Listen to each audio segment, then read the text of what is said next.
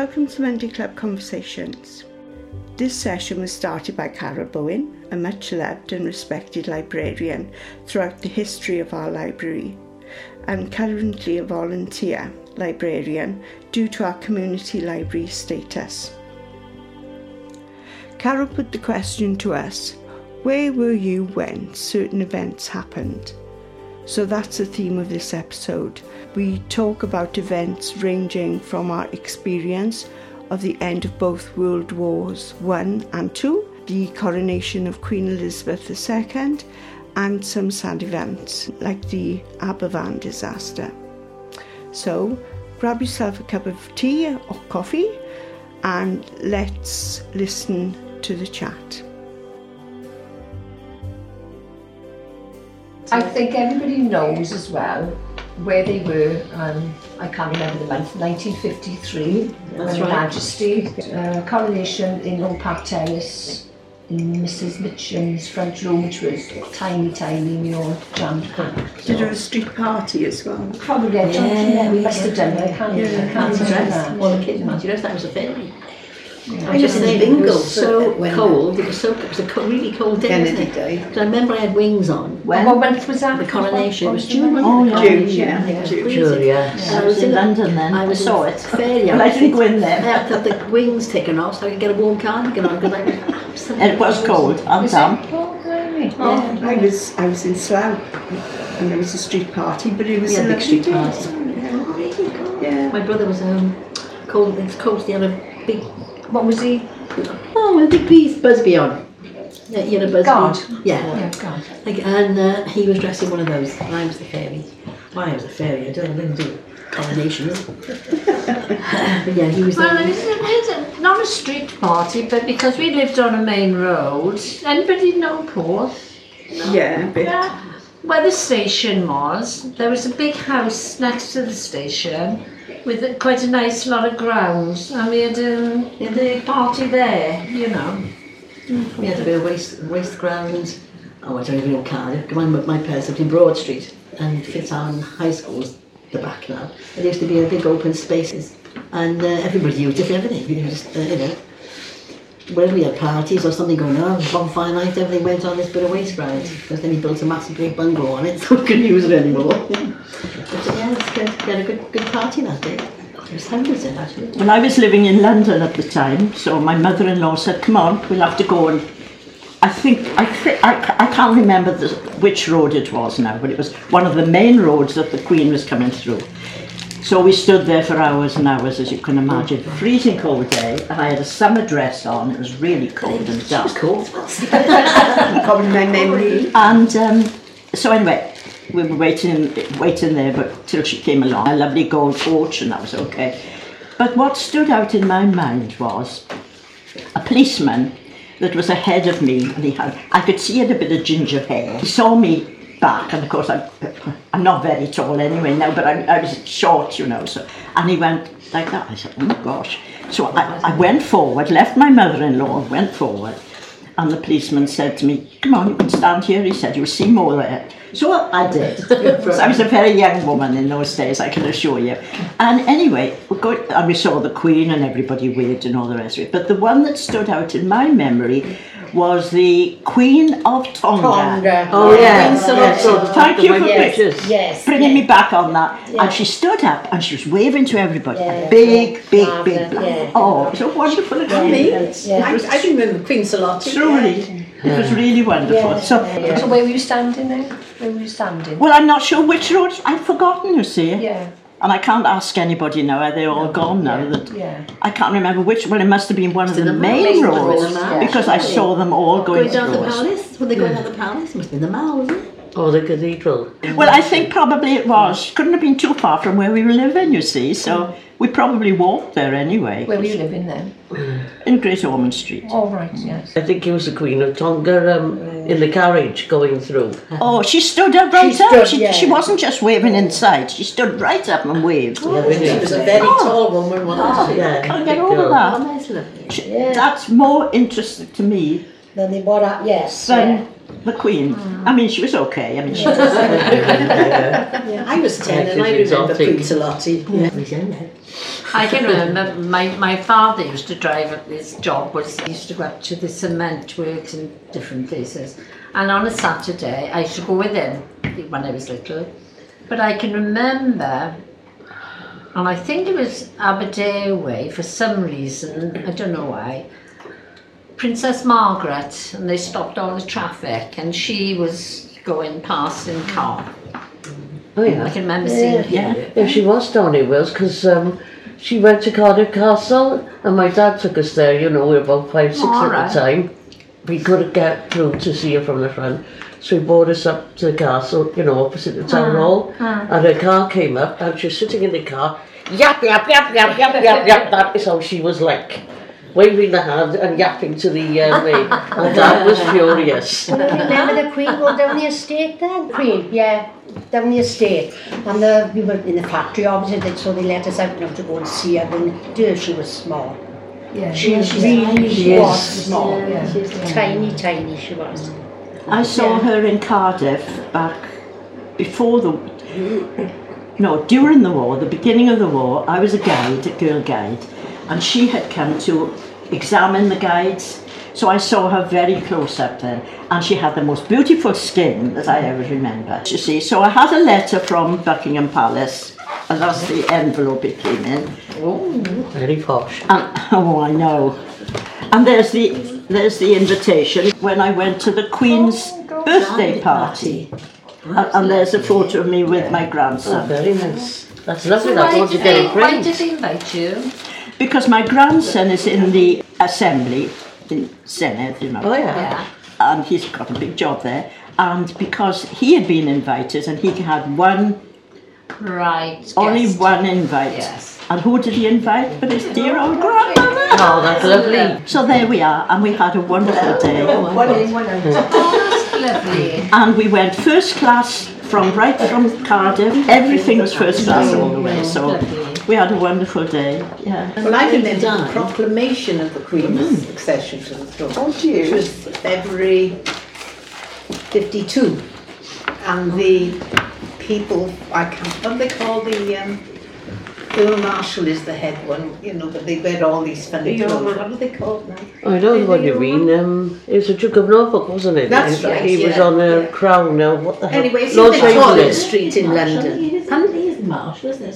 Something Marshall. It's in Victoria Street. They do any titles. If you get a title, you got to go there. Anyway, it was one of these fellas dressed in the thingy and all, and he announced, "The King is dead. God save the Queen." That's what he had to sing. And I was only about 9. But where would you see that? Down in the business area of the docks. Oh, right, yeah. I was in the house when I heard that. Yeah. Because we were listening to Mrs. Dale's diary, I think, at that time in the My mother morning. never missed that. And then they stopped. Gosh. And then you had all that martial music. I remember that. I still listen to the Archers on a Sunday afternoon. I play. Heralds. Stopped it. Harold, that's it, yeah. Yes, and I saw Princess Diana. My son was, oh gosh, about this big, I think, and he loved Princess Diana. And we would come back from shopping. I lived in Llandaff North then, right on the bridge in Llandaff North. And we were walking along and suddenly all the traffic stopped. And I said, oh gosh, must be an accident or something. And we're standing right on the bridge overlooking Haley Park, and the cavalcade came round the corner, the Jaguar in front with the security on it, and then her car came round, and I said, oh, this lady's Diana. Tony starts waving, and she looked out at me and she went, I said, she waved to us. We were the only people there. Yeah, and a beautiful day, and she was all in blue. Oh, gorgeous. Yeah, we were in Gatwick Airport waiting for our son to come back to drive him home again. The night Princess Diana died, and people, it was really quiet in the airport. You know, people were quite sort of stunned by it, I think. Yeah. And then people were coming off the plane, and some of them started to ask, "No, it can't be right," and you know, is it true what we've heard? Of course, we didn't really know any details because they wanted to know everything. Yeah, I was like coming back from the swimming pool on Tristan on Sunday morning, Dodie died straight away. Yeah, Yes. it was this. We were driving down there and listening to it, you know, to at the time what was going on, like. That she Sunday was, morning it came on the TV, didn't it? This was, you know, overnight. So And I got to say, Martin Lewis, because he's finished now, he was a really good news broadcaster. He kept it going without any, you know. Yeah, he was really good. And, I mean, he finished because he got fed up with bad news. Good job he's not here now. Because, oh my God, he'd have... My husband was out Sing that all He was the out time. playing cards on a Saturday night.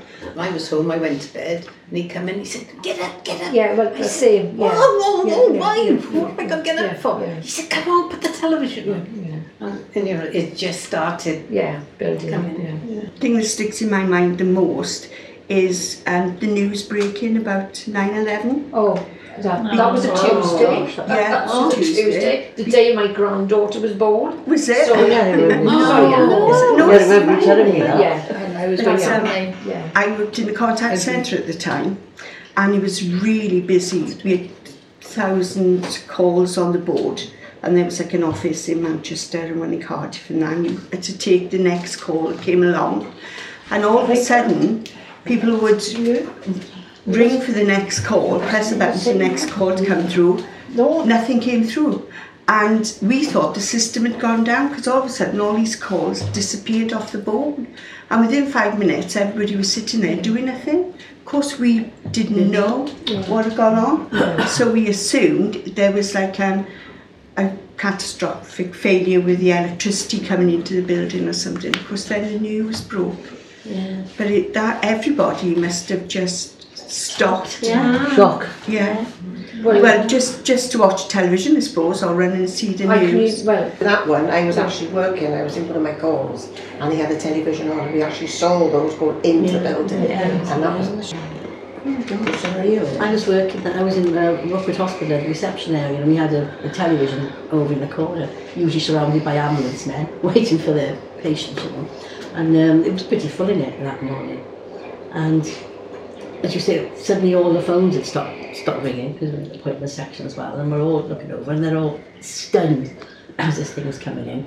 And then the other receptionist who was next to me burst into tears. And she lives across, well, her mum lives across the road down by you, in Crown Hill. And I said, well, she said, we went there, my father was dying, and it was on his list of things he wanted to do. The thing he wanted to do was go up the tower to the restaurant. And she said we went there just before he died. Oh gosh. And it was awful. Yeah. Terrible. Well, saying that the tragedy would be 66, wasn't it? The Aberfan. That was awful. The Morgan County Council. My husband went there, Tom Diggerman. Yeah. Was he? I can remember hearing, as I said, we lived on a main road, but I can remember hearing all the fire engines and the police cars passing. I remember that. It was a very black day. Yeah. I mean, you felt sad, and it just seemed it was a really bad day that day. That's what my memory of it was, because I was in work. Yeah. And it just... I worked on Gethley Wastard Road, and all you could see were like mining accident vehicles and ambulances and police cars going up Gethley Wastard Road. So we knew something had happened, but you assume it's somewhere underground, and you think something like that could happen, really. Oh, well, that's brought on a stop. Something more cheerful. That's lower the mood a bit. Do you remember when we had the floods and they flooded all the estate? Yeah, was that in 68? Somewhere around there, I can't remember the date, Yeah. It's Trehavard and flooded in Trehavard, yeah, wasn't it? I was hairdressing in Porth, and a couple of my customers lived in Trehavard, and one of them, her house was really flooded because she lived nearer to the river, you know, and When my husband worked in Nangarrow, so we set off in the morning to go to Nangarrow, but he could only go so far down the power station hill because it was all water. Yeah. Was it 66? I remember a flood in 68, not 66. The one in Cardiff when the tap overflowed, it overflowed right into Riverside. Flooded and all up Cowbridge Road. That's the only one I remember. I remember that our neighbour's son was manager in one of the shops down Canton, and him and the manager, because of the looting, the shops were flooded, and people were coming through from Greystown trying to loot the shops, whether it was TVs, washing machines, that they were after the stock, they couldn't move it. I don't think that would happen in Wales. They did. But I can't. No, I agree when they agree. I was just going to say that we're all the age group that remembers January 1973 when we went into the EU. Oh, right. No, not me. No. No, I don't remember that. And in January 1973 we joined the EU, Mr. Edward Heath's idea. And later that year in August, I went to live in Ostend in Belgium. And I'd gone over there to get married. We were looking for a flat and arranging the wedding and everything. And I got a job in the Bristol Hotel in Ostend. And of course, being British, I then met all the British people who were living over there. We had a massive clique. And we went out a lot together. And we were out one night in a bar. And all talking away. And the landlord, who was pulling the pints, looked up and said to me, "What part of Cardiff are you from then?" I said, "How do you know I'm from Cardiff?" Silly question. And he said, "I'd know that accent anywhere." I said, "I haven't got an accent." He said, "Yes, you have." He said, "During the war, I was evacuated to Splot." Oh God. So he said, "I know what the Cardiff accent sounds like." We were out there I lived up there for about 4 years. But that happened when I came back over to Cardiff, and I got a job in Rookwood Hospital then, because I was living just by there.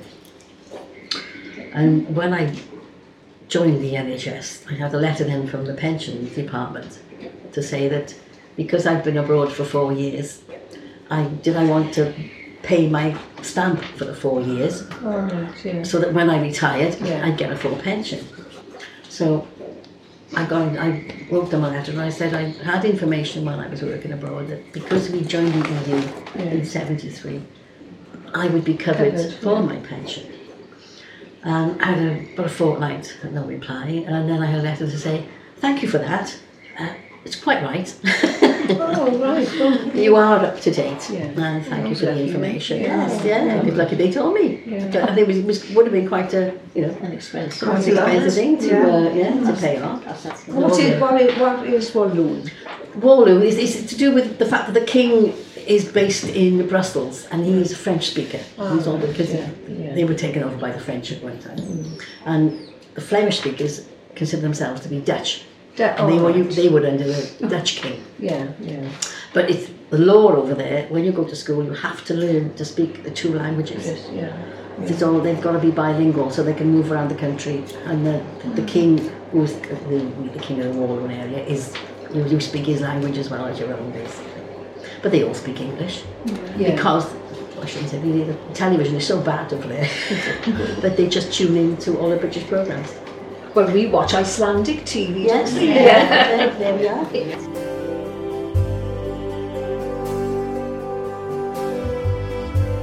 That's a photograph of my grandparents' 60th wedding anniversary.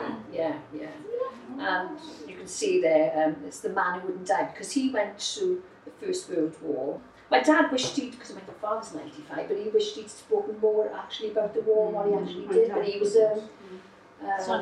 stretcher bearer, so you must have seen, if you've seen the photographs all of them who's been on the programmes, I mean, it's horrendous, but and he served until September 1918, so only a couple of months before the end of the war, and he'd been severely wounded, and then he had another serious accident, and that was probably, he was about 10 or 12, because I think I've said this before, that my father is not very keen on the monarchy, mainly because in 1935, my grandfather said to my gran, "Alice, I'm having half a crown for Pop."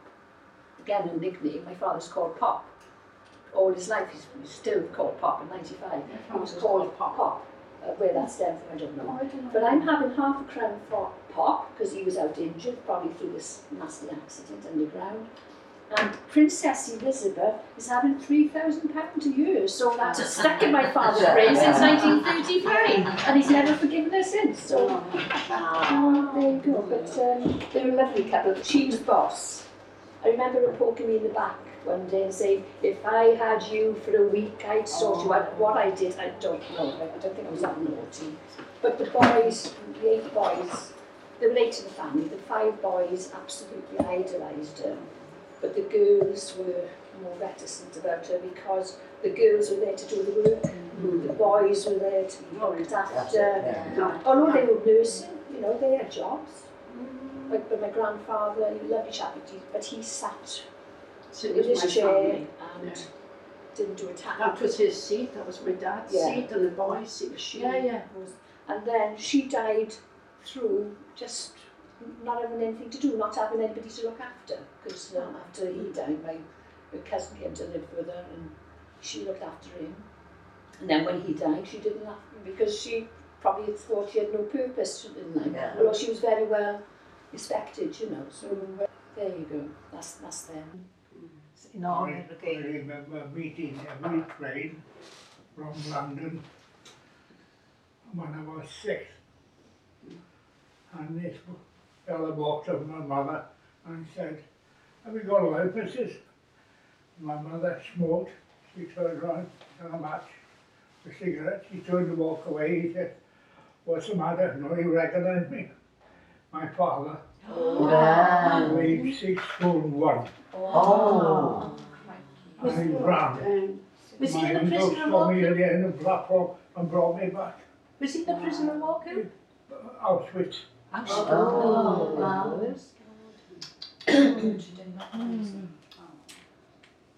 How long did he live after? Did he have any sort of repercussions from that? Or? No. He was wounded several times during the war, and that affected his job. He worked in front of the furnaces, the steelworks. When he went in, The noise. the shrapnel heated up and he went blind. I had quit the job and he drove a little locomotive bringing manganese and 911 chemicals into the furnaces. Uncle was a young man and he was in the prisoner of war camp building the Burma Railway. Oh. Gosh. When he came out of the war, he married my aunt, 1947 I think. I can remember when they got married, a lovely day. But he only lasted till 1962. He died, just went to work one morning, and, you know, because he was treated so badly, I suppose. Don't know. Yeah, my dad always had difficulty eating. He was a prisoner of war somewhere in Germany, and he said there was so little food. And he used to say the prison guards were no better off, really. They suffered almost as much as the prisoners. There was just no food. And he was very thin when he came out of the army, and he never really enjoyed eating a lot of meat or anything like that because his stomach couldn't really cope with it. He was okay like. I know my uncle used, if you left anything on your plate, you know, he wasn't nasty, but he said, you know, there's some people in the world starving. He said you should eat everything. And then you felt finished. You know, you only had to be told once, and if he was around, you were left nothing. Yeah, I used to have to do that. I think that's why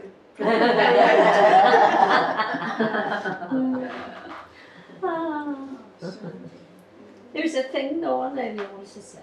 People starve. Don't leave the table until you've eaten your dinner. No. Eat your crusts, you know. Eat carrots. It's in the dark.